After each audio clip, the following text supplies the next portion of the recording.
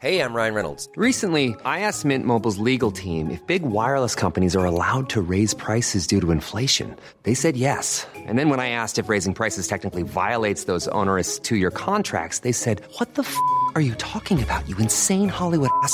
So to recap, we're cutting the price of Mint Unlimited from $30 a month to just $15 a month. Give it a try at mintmobile.com/switch. $45 up front for 3 months plus taxes and fees. Promo rate for new customers for limited time. Unlimited more than 40 gigabytes per month. Slows full terms at mintmobile.com.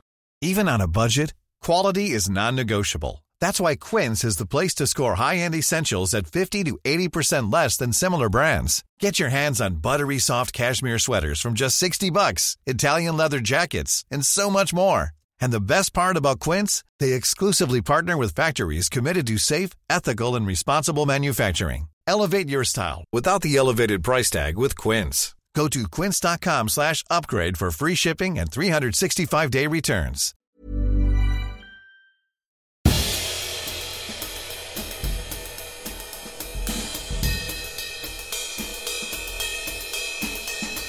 This is Histories of the Unexpected.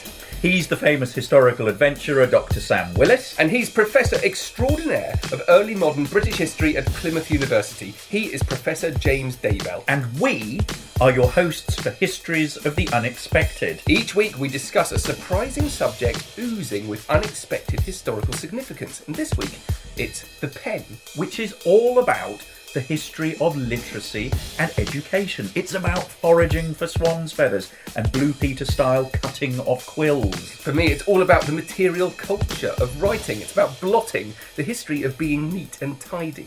If you liked what you hear, please leave us a review on iTunes, subscribe to the podcast and tell all of your friends. We're on Twitter. You can follow me at Dr. Sam Willis. And you can follow me at James Daybell. We're proud to be part of the excellent History Hit network, home of Dan Snow's History Hit, and other great shows coming soon. And you can find out more about what we've got planned in the forthcoming months, show notes, video clips, photos of everything we discuss, and much, much more at historyhit.com/unexpected. Ladies and gentlemen, welcome to episode 15 of Histories of the Unexpected, where we will be audio Googling through history, exploring the histories of things that you didn't even know had a significant story to tell, like insects, holes, and even dreams. And we'll be following the links in our minds as we come across them, explaining how simply everything has a history, and crucially, how these histories link together in unexpected ways. Who knew, for example, Sam, that the history of graffiti is in fact all about the history of imprisonment? I didn't know. I'm not sure that's true. It's entirely true, and in future weeks this will all become clear. It's also about trees. Or that the history of zombies is all to do with slavery and screwdrivers. Screwdrivers. Well, the man sitting opposite me is the emperor of early modernism. It's Professor James Daybell. And the man sitting opposite me is the narrator of Naval Times. It is the wonderful Sam Willis. Together, we will be piloting you on this uncharted and frankly highly dangerous flight into the past. Each one of us will take the lead. And this week, it's James's turn. James, what have you got for me? Okay, Sam, are you ready for this? I am. I'm prepared. This week's topic is the pen. The humble pen. The history of the humble but also so important pen. If I asked you to think off the top of your head, to brainstorm as per usual, what do you think about when you think about the history of the pen? I don't know. For me, I've got a very beautiful pen, which actually isn't here, but it's I have a Waterman, and it's one of those kind of magic ones that you twist, and the nib comes out from a sort of hidden thing. And so for me, it's a kind of that pen's. It's like a piece of jewellery or something. I use it very, very rarely.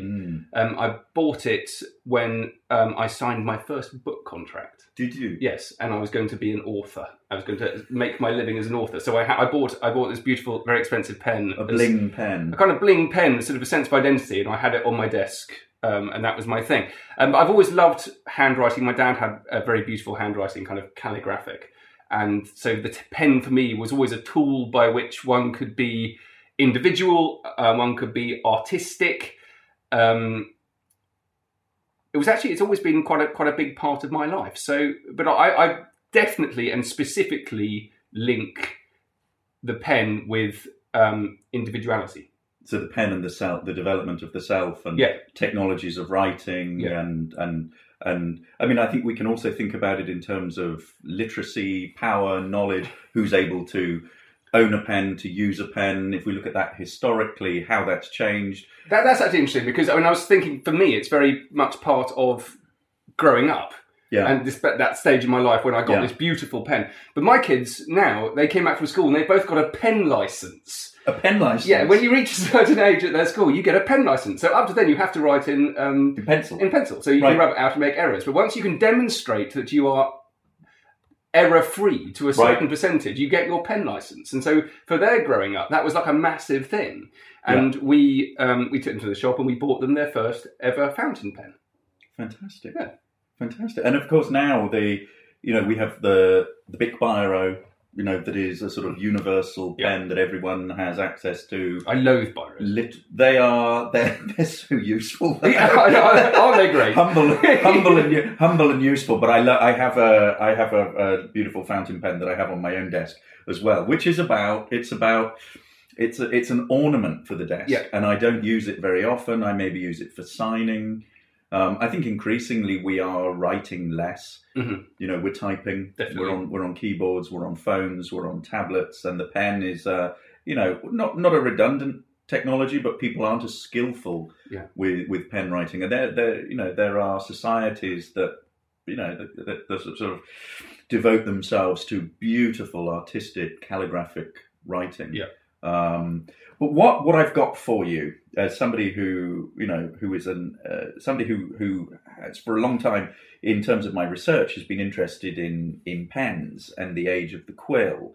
What I want to sort of start talking about to get things going is a little manual here, and then we'll do a little bit of Blue Peter, show and tell. And what we have here is, as you can see here, we have the frontispiece of a book by John de Beauchesne, a writing master. 1571. Wow, it's really elaborate. It's very beautifully decorated, isn't it? A wonderful sort of wonderful book. One of the sort of early writing manuals in English that would have taught people to write. A book containing diverse sorts of hands, as well the English and French secretary with the Italian, Roman and Chancery and court hands.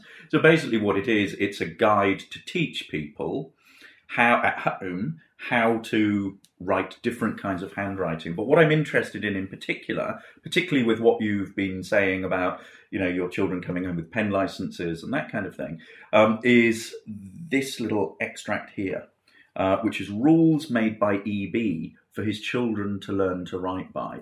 And this is the kind of manual that you would have had, possibly a schoolmaster might have had it, parents of we're talking about not exactly high status, we're not talking about elite status, but we're talking about aspiring, middling sort and above classes. They would have had this at home to teach children to write by. And this copy, I think, is a Folger Shakespeare Library copy, and you can see here that there are little pen marks. Oh, wonderful. In the side. So you've basically got, late 16th, early 17th century attempts to practice handwriting. But what's interesting about this is that in poetic form, it teaches a child to make ink, to keep that ink long, so to be able to sort of create ink that will last for a long time. Mm. And it also, because we're talking about pens, it also teaches you how to choose a quill. So how to choose a quill. How to choose one. Do you go to a quill master and quill shop? You could buy quills in a stationer's shop. Okay. There's a stationer's inventory that survives from the early 17th century of a bookseller in Exeter, which records quills. Really? It all sounds a bit Harry Potter. I can't believe it's really true. No, absolutely true. But also people would find feathers. I was out foraging by the river last night and came across a series of feathers of different shapes and sizes. But the best ones are the best ones, in the sense that they are most durable, longest lasting, are swan feathers. So they're the 5 sort of tip feathers, so that if you look at a swan, I was very tempted to sort of go up to a swan and pull out a feather. You don't want to anger a swan. But I couldn't find. No. I'm slightly phobic of swans as well. But I once saw a fight between a swan and an Alsatian. Who won? The swan. The swan, hands yes. down. So I didn't pull out the large feathers from its wing, but found feathers on the ground, which I'll talk about later on. But those sort of tail feathers, they're slightly sort of thicker, make really good, really durable writing implements. So just to sort of go back to this, you see how it talks about choosing the quill. Take the quill of a goose. That is somewhat round, a 3rd or 4th in wing to be found, so it's in poetic form. And if at some time of those you do want, take pinion as next, when raven's quill is scant, and rive it just in the back as may be, for, and we turn over to the other page, for ragged your slit, else shall ye see, amiddle the slip that rounds up the quill, wear it of our gander, you do it not spill. And so it goes on. And it teaches children in sort of rhyming form how to pick a pen, how to make a pen, and how to hold a pen. And not just one pen, it said, 3 or 4. 3 or 4. I mean, so it's not about one, it's about having It's about having a series of pens. Quiver. What's the collective? A quiver of quills. A quiver of quills. Because, but if you've ever used, I bet there was. If you've ever used a quill, they are actually really difficult to. They're difficult to cut. They're cumbersome. They're messy. The nib gets blunt very, very quickly. A chancery clerk would go through something like a dozen quills a day. Wow. Yeah, because they're writing at such. Why does it wear down? At such speed. Well, we'll have a go in a minute. Okay. And we'll see. But it's actually quite brittle. And and anything like that, as you use it, the slit that you make down the middle, tears and holds, and the nib sort of bends and breaks. But what I'll do, I will, without sort of going any further with the description of that, I will show you a variety of swan's feathers that I found by the river last night. These are amazing. He literally has a handful of feathers. A fistful of feathers. Yeah. So you can see that these are sort of the smaller feathers. These wouldn't be particularly good. These aren't from the tail feathers. They're pretty small. But what I found this beauty here. Wow. That is really quite. That's really quite fat. So it's much more substantial. It's twice the length. So it must be, 12 inches length of a ruler, 30 centimetres or so. And it doesn't bend, it's solid. And doesn't bend, it's solid. And normally when you're cutting a quill, you use a penknife. And I have my trusty Opinel here, which I won't use because I've done this with paleography students quite a bit, and it's actually so much easier to use a pair of scissors. So I will just demonstrate here on cutting camera. this off. So I'm cutting it off at an angle. So basically, what you have is it's actually quite tough. And what you have if you can see in here, you've got these what the pen masters describe as skirty bits, which are these. It's full of the pen. It's full of cartilage. Yeah. So you want to get rid of that because basically that will stop the ink flowing particularly well. But what you've basically got there is a sharpened point. Now that is no good to write with at that stage. Mm-hmm. What you need to do is you need to clean this out, and every child would be sort of taught to do this kind of thing. You can see it's actually quite messy. Then what you want to do is, in order for the ink to flow, if you think about a normal fountain pen has a nib with a slit down it so that the ink can flow down that channel and then can go onto the page, and then the nib will be the writing for you. And what we're going to do is we're going to use these scissors to just snip up there. So you can see I've made a little slit in the middle there. Now, the bit that you write, that's to allow the ink to flow down. But then what you need to look at next is this bit here. We're talking about the tip of it here. That is a sharp point at the moment, which is no good for writing. And then what you do, dependent on how thick you want your line to be, you cut the quill accordingly, like that. So across on the horizontal. Yep. And so that makes it look like a calligraphic nib.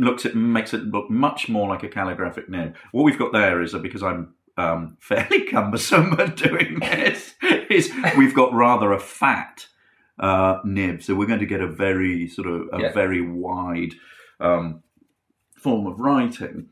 But if you take that, yes. I cleverly brought along a little ink pot here. Very tiny little standish. So this is, my daughter got this as a little present from a friend for her birthday. Quite exciting. It's a big moment for me. I'm not writing it. I don't know what I'm going to write. So if you dip the ink in there, and then look at that. This is real black ink, and ink of the period. You could buy it ready made. You could make it out of oak galls. So and you'd grind it down. There are various recipes for making ink. Almost every little notebook from the period that survives. It's not really. It's not particularly difficult to write. This is a very, very flamboyant. This is a very, very flamboyant. There we go. Flourishing. How easy do you find that to write with? Really difficult. It's all right going down slowly, and you have to kind of lift it up to start again, but what you can't do, well, that's it. And can you see how it scratches? Yeah. That scratching, that friction, that's what destroys the nib. Okay. So could you imagine writing for an hour with this and what the state of that pen would be? And it's actually afterwards? The interesting thing of it is the speed. You can't. Yeah. You just got to read it or do anything all the time. It's quite nice though. See, that's already gone. Yeah. I can't do anymore. I mean, it might well be that I'm just not particularly practiced at making quills, but that's actually beautiful. We should get a picture of that. Yes, let's get a picture for posterity. Of that. Yeah, go on. Let me take We will stick this online. Sam's effort. I've written pen and quill. Pen and quill. Sam's effort. I'm particularly pleased with my N. Yes, that's wonderful. But that's interesting because it's a down, a diagonal, and another down. So there are no circles involved, which is always a problem with calligraphic things. So that's beautiful. So for you, the starting point of the pen is not the pen. It's not the pen. No. So a quill isn't a pen. No. So what makes a pen a pen? What makes a pen a pen? Oh my gosh! What a question. What makes a pen a pen? A pen is, I suppose, it's being fashioned into something. It is an instrument, whether it be a bone. You know, if we think about early pens, a bone, or doesn't it need to have its own ink? It has. No, I don't think it needs to have its own ink. Okay. I mean, that would be a quill pen. Yeah. It's an implement that you can then dip into. Ink. If you think about early fountain pens wouldn't have had the ink, wouldn't have had an ink cartridge in them. They would have been pens that you would have dipped in. If you look at all those sort of school desks from the sort of, the early 20th century that I remember. That you can now buy, they all have a little ink pot in there, and it's because you dip your pen in. And a lot of them were sloping. Which gets onto the history of slopes. The interesting history of slopes. Excellent. And hills. No, we're not doing that. We're not going to hills, but I'm going to take you to slopes because... The writing surface. It's very important. When I was thinking about pens and I put my mind to it, I was thinking about not just the writing surface, but more generally the material culture of writing. So all of the things that are associated with writing, which has always fascinated me for a couple of reasons. Because I was given two things... in the last 5 years by my parents who moved house and they kind of passed a few things on. This is the first thing. What is that?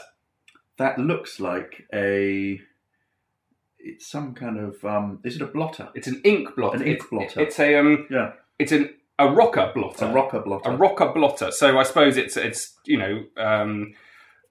it's rectangular. It's got a knob on top, and it's shaped in a kind of rocking to allow you to rock it. And this one has actually been made out of the teak out of HMS Iron Duke, Admiral Jellicoe's flagship, which formed at Jutland in 1916. An heirloom. It is an heirloom, and it's another thing which used to sit on my desk. So it's one of these many things that I have on my. Cool fact, a crocodile can't stick out its tongue. Also, you can get health insurance for a month or just under a year in some states. United Healthcare short-term insurance plans, underwritten by Golden Rule Insurance Company, offer flexible, budget-friendly coverage for you. Learn more at uh1.com. Hey, I'm Ryan Reynolds. Recently, I asked Mint Mobile's legal team if big wireless companies are allowed to raise prices due to inflation. They said yes. And then when I asked if raising prices technically violates those onerous two-year contracts, they said, "What the f*** are you talking about, you insane Hollywood ass?" So to recap, we're cutting the price of Mint Unlimited from $30 a month to just $15 a month. Give it a try at mintmobile.com/switch. $45 up front for 3 months plus taxes and fees. Promo rate for new customers for limited time. Unlimited more than 40 gigabytes per month. Slows full terms at mintmobile.com. Planning for your next trip? Elevate your travel style with Quince. Quince has all the jet-setting essentials you'll want for your next getaway, like European linen, premium luggage options, buttery soft Italian leather bags, and so much more. And it's all priced at 50 to 80% less than similar brands. Plus, Quince only works with factories that use safe and ethical manufacturing practices. Pack your bags with high-quality essentials you'll be wearing for vacations to come with Quince. Go to quince.com/trip for free shipping and 365-day returns. Desk, which I don't use anymore, but which are, linked to the history of writing. So this has got 1, 2, 3, 4, 5, 6, 7 sheets of blotting paper linked to it. So, and this was a really, really important part of people's lives when they were working with ink all the time. Yeah. It always has been. That's a kind of, I think, a more modern invention. Definitely. So before they'd have just sheets of blotting paper. Yeah. And if you look at the history of blotting paper, it's absolutely amazing because it didn't take people long to realise that you could advertise on blotting paper. And so a lot of the early history of advertising is done on blotting paper. Right. And you get these really brilliant saucy ones from the 1920s, which are great. So they're worth looking into. So that is the ink blotter, which I absolutely love. And they come in all sorts of different shapes and sizes. And how would that have worked? Would you use? Well, let's blot this ink. Would you use blotting paper? So it's basically that is blotting paper. So it's basically like it's basically blotting paper that you insert. So you open up the blotter and you insert the blotting paper that could then clamp it shut. Yeah, and then you clamp it shut so it would be reused. That is a thing of beauty. It's a real tool. It is a tool of writing. Yeah, and you can imagine someone invented that. They were working with like a sheet of A4 blotting paper. Yeah, and they thought, well, I can make this into a much more sort of pleasurable thing. It's really cool. I mean, it's teak and it rocks. It's just it feels great. You feel like a bank clerk when you're doing it. From the mid 1880s. Do you have a desk to go with it? I don't. It's one of the problems in my life. I don't actually have a decent desk. I'd like one of those massive desks. You know, the ones you can sit on either side of, which are good and deep. But anyway, that is the first thing I wanted to show you because the other thing is slopes. So we're going to talk about slopes. Here, I have got a very interesting photograph for you. Do you know what that is? I do. That is a portable writing desk. It is a portable writing desk, but it's not any old portable writing desk. Whose is it? Is Jane Austen's. Jane Austen's portable writing desk. So it's actually in the collection of the British Library. Yeah. Go on then, do you want to describe it? There are 2 photos. So let's look at that one there and then that one there. If you have it closed up, it's sort of the size. It looks like a sort of mahogany, rich wood. It's about the size of a shoebox, and it's lockable on the outside. So it's got a key. Mm-hmm. So it would be connected to privacy. So this would be something that you could carry around, that you could keep your writings, your pens, your probably papers in there as well. And then you open it up, and it doesn't open exactly half and half. It's cut at an angle so that when it's opened up, it becomes a writing slope. Yeah. Brilliant. And is there a way of locking it so that it stays as a hinge? There'll be a little catch. Yeah. So this is we know this is Jane Austen's. Jane Austen's career as a writer is very well documented. And she actually wrote in a letter about her writing desk and how much it mattered to her. This is from 1798, which is from a letter written in October 1798, and she's at a pub called the Bull and George at Dartford. Jane Austen in a pub? Jane Austen in a pub.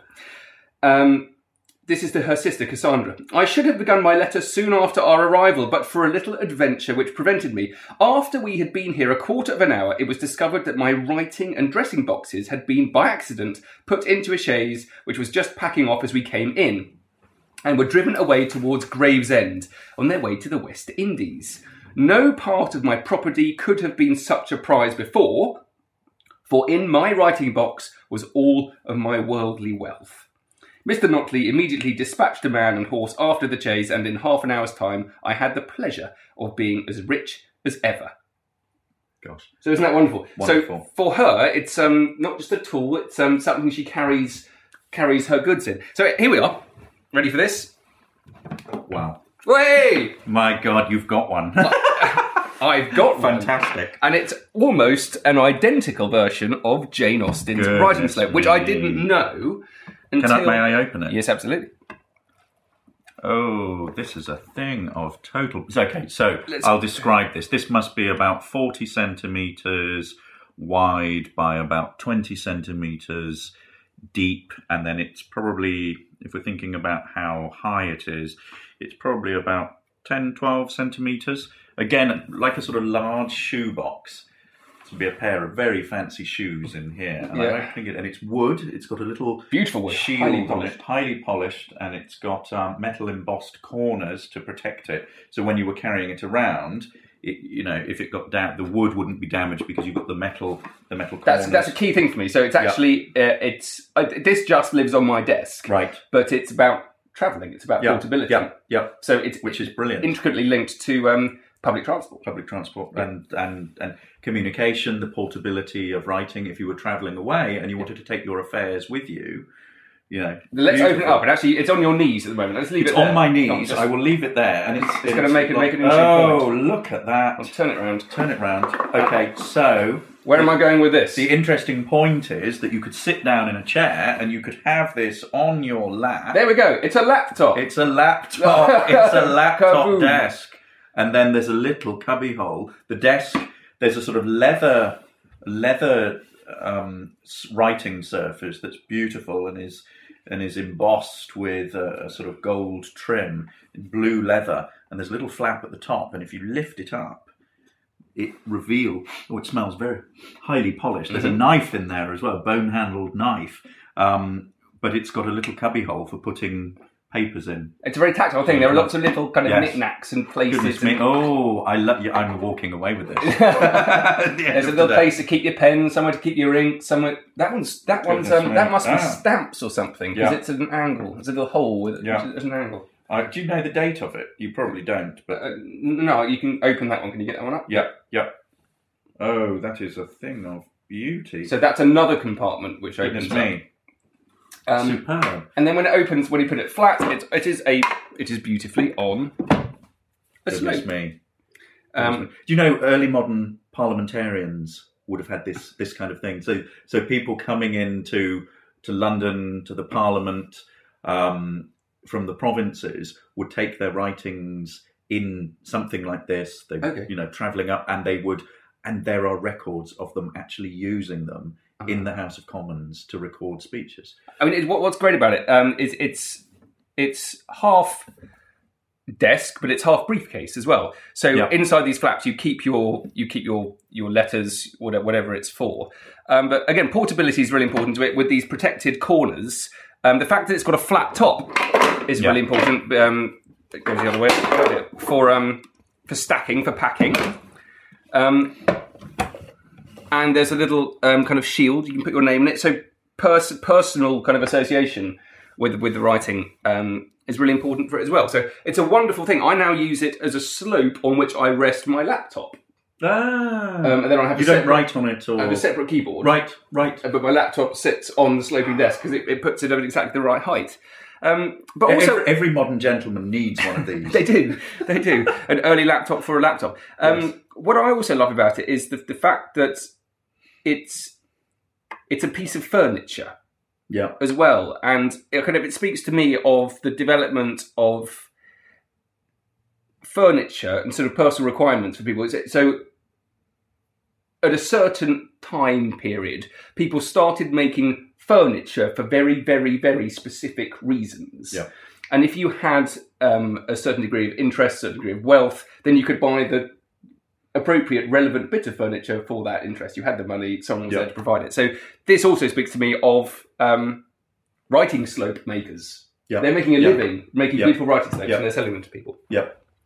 And also, you go back to the direct line I like about it, from me using it as a laptop rest. One of the things that really strikes me, if you think about the history of writing, is there's some wonderful images of monks doing their illuminated manuscripts on writing slopes. A lot of them are a lot of them stand up to work as well, almost like lecterns. But the history of the pen, the history of writing, has always been intricately associated with slopes.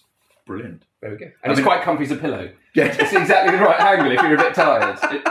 do you put something soft on top of it? With your hands. Lay your head. Yeah. I remember falling asleep in the Bodleian once, like that, just putting my head on the desk and falling asleep. So, I mean, one of the things that I think is fascinating about this is its portability, which connects with a lot of ideas that I've been thinking about for a long time about the portability of materials associated with writing. So things like, and what I'm interested in here is about how you take paper around, how you take pens around. You'd have if you were traveling in the 16th and 17th century, you would have something called a penna. And a penna would be a little case that you'd carry around that would have your quill in. You'd have an inkhorn that would have dried ink in it. You'd carry that along, and then you'd sort of pour it out, add water to it, and it would be, absolutely, the ink would be there. It would be perfect and absolutely perfect and ready to go. What I have here is another little portable device. What do you think that is? This is from the Folger Shakespeare Library. Oh, and I can see in the next photo, you can see the size of the bloke's thumb. It's tiny. Yeah. I mean, it could be huge, but it's not. It's tiny, so it's a little pocket notebook. It is it's called a writing table. And if you remember your Hamlet, in the first quarto of Hamlet, it refers to Hamlet's writing tables and erasable memory.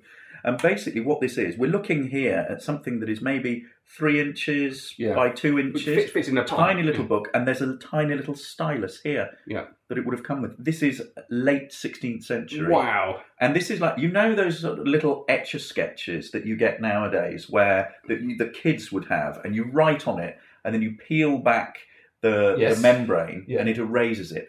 This is a 16th century version of that. No. Tiny little pocket notebook. How did it erase itself? So it basically, what it's almost like a sort of there's a sort of wax surface. Yeah. And on top of it, you have this little membrane. Yeah. It's not paper, but it's a little membrane. Then you write on it. Yeah. You write your notes, and it impresses into the wax surface. And then when you want to get rid of it, you peel the membrane off the surface. But it's ultimate portability and writing. What a wonderful thing. Isn't it wonderful? I have one final thing that I want to show you. Where else can we take the history of the pen? Where else can we take the history of the pen? What do we have here? Wow. That looks like a lie detector machine. It does. It does. It's, you've got 2 rectangles lying flat down, and then you've got another rectangle horizontal in the middle of it. Vertical in the middle of it. And there's all sorts of a bizarre kind of contraption, which is half coat hanger, half windscreen wipers in the centre, which looks like it's a duplicating machine. Yeah. Finally got it. This is a replica of Thomas Jefferson, the 3rd president of the US. His writing machine. Okay, so his polygraph machine. So basically, and I think there's a representation of this in the film Jefferson in Paris. Okay. I think I may be completely wrong about that, but basically the idea is that it's this wooden contraption, and he writes with one pen, and then it is linked to, by a bar, is linked to another pen that basically copies exactly what he's writing on another page. This is a man who knew about the materiality of writing. This is a man who, you can recreate his desk. The desk tilted, bookshelves tilted. He wrote 20,000 letters in his lifetime. He used a machine like this. This is somebody who absolutely knew, That's brilliant. I mean, I think what I love about that as well is we started off by talking about how the pen for me was all to do with individuality. Yeah. We finished here with how you can replicate someone's writing and then you can turn it into masses. So actually it's the opposite of it. And if we think about, the way we conceptualize writing nowadays is very much in terms of the self, the individual. Yeah. It's about introspection. If you look back at earlier periods, writing is not an individual act. You often wouldn't have written by yourself. You'd have used a secretary, you'd have used an amanuensis. Somebody like Chaucer didn't write himself. He had an amanuensis who actually did the writing. And the intellectual art of writing was a process in the brain, in the mind. Okay. Writing was a sort of laborious, sort of almost servile act, very sort of basic act, which is why the aristocracy were fairly slow to uptake. Okay. They didn't want to. Yeah. Okay, well, I'm going to finish off here. Having done that, I think I want to go back to the personality of it all as well. For me, it was actually the personality of the script, personality of the writing. But if you think about, we've got this writing desk here from Jane Austen. So that's one of thousands that were built. That's mass-produced. But here we've just got the general setup of various people at their writing desks. Dickens at his desk with his quill, looking serious. Something ghastly and gothic is happening while he's doing that. Who's that? Hunter S. Thompson. Oh my word! Look at the loony bins. The most crowded desk you can imagine. My desk is very similar to that. So Hunter S. Thompson at his typewriter, looking smashed. He's wearing camouflage shorts and he's smoking, and there are all sorts of various half-full glasses of booze. And that is a window into the mind of a loony. And then, oh no, I've lost him. There was one more. Let me just see if I can find this one. There we go. I love this one. Absolutely fantastic. Who's that? I have no idea. Stephen King. Stephen King, of course. Yeah. I should have recognised. My gosh. So he's writing with his dog under his feet. I do that. He's got a brilliant old computer, old 70s computer, and he's writing on his lap with his feet up on his desk. How do you write? Not like that. I write in a kind of hunched way. Right. Yeah, the opposite of that. He's very relaxed. He's just making stuff up. See, that's a novelist at work. Yeah. Well, when you write, do you write on a laptop or do you write by hand? I write on a laptop. You write on a laptop. Yeah. But I've got a friend of mine who's a playwright, and he writes everything by hand and then types it up later. Right.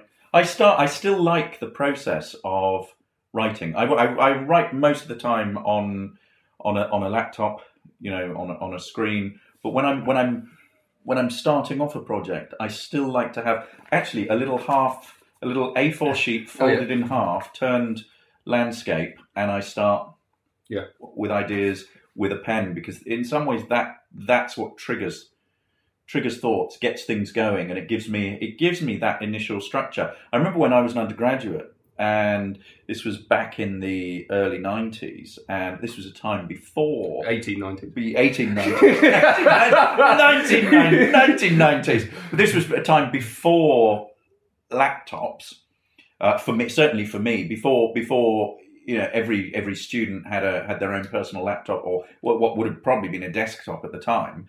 I wrote all my essays out by hand. I did that too. So there's no drafting in a way that things operate now, and I wonder what that's done to the process of writing, to the way in which we structure thought, the ability to have something conceived at the outset and follow it through. Yeah.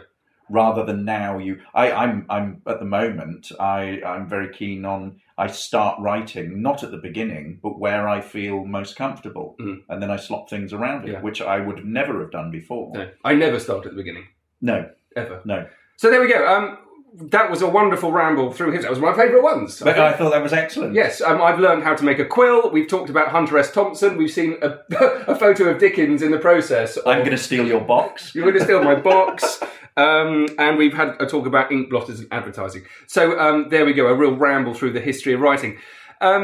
Thank you for listening, and don't forget that you are the most important member of this podcast. Do get in touch with us. In fact, I'd like you to send photographs of your desks in. Let's do that. Let's get an online... Or desks or your pens. And your pens. Desks and pens. So do that, please. Thank you very much. And also suggest ideas for future podcasts. That's it for now. Bye. Bye.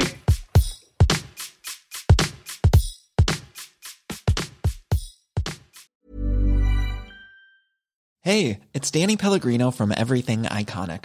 Ready to upgrade your style game without blowing your budget? Check out Quince. They've got all the good stuff, shirts and polos, activewear, and fine leather goods, all at 50 to 80% less than other high-end brands. And the best part? They're all about safe, ethical, and responsible manufacturing. Get that luxury vibe without the luxury price tag. Hit up quince.com/upgrade for free shipping and 365-day returns on your next order. That's quince.com/upgrade.